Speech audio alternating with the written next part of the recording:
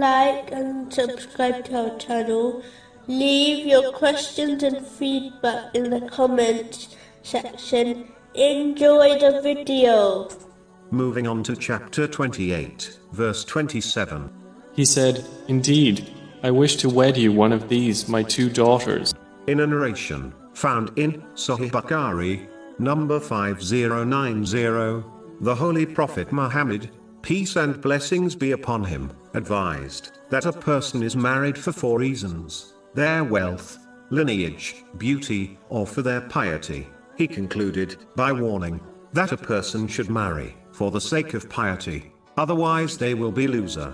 It is important to understand that the first 3 things mentioned, namely wealth, lineage, and beauty, meaning love, are very transient and imperfect. They may give someone temporary happiness, but ultimately, these things will become a burden for them, as they are linked to the material world, and not to the thing which grants ultimate and permanent success, namely faith. This does not mean one should find a spouse who is poor, as it is important to get married to someone who can financially support them. Neither does it mean one should not be attracted to their spouse, as this is an important aspect of a healthy marriage.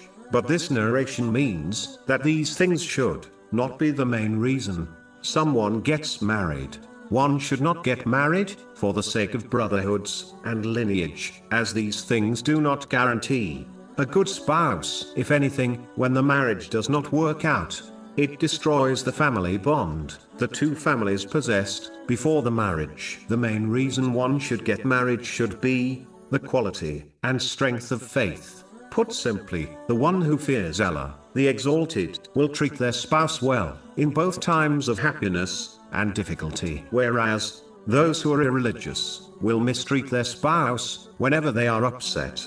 This is one of the main reasons why domestic violence has increased amongst Muslims in recent years. Finally, if a Muslim desires to get married, they should firstly obtain the knowledge associated with it, meaning the rights they owe their spouse, and the rights they are owed from their spouse, and how to correctly deal with one's spouse. Unfortunately, ignorance of this leads to many arguments and divorces, as people demand things which their spouse is not commanded to fulfill. Knowledge is the foundation of a healthy and successful marriage.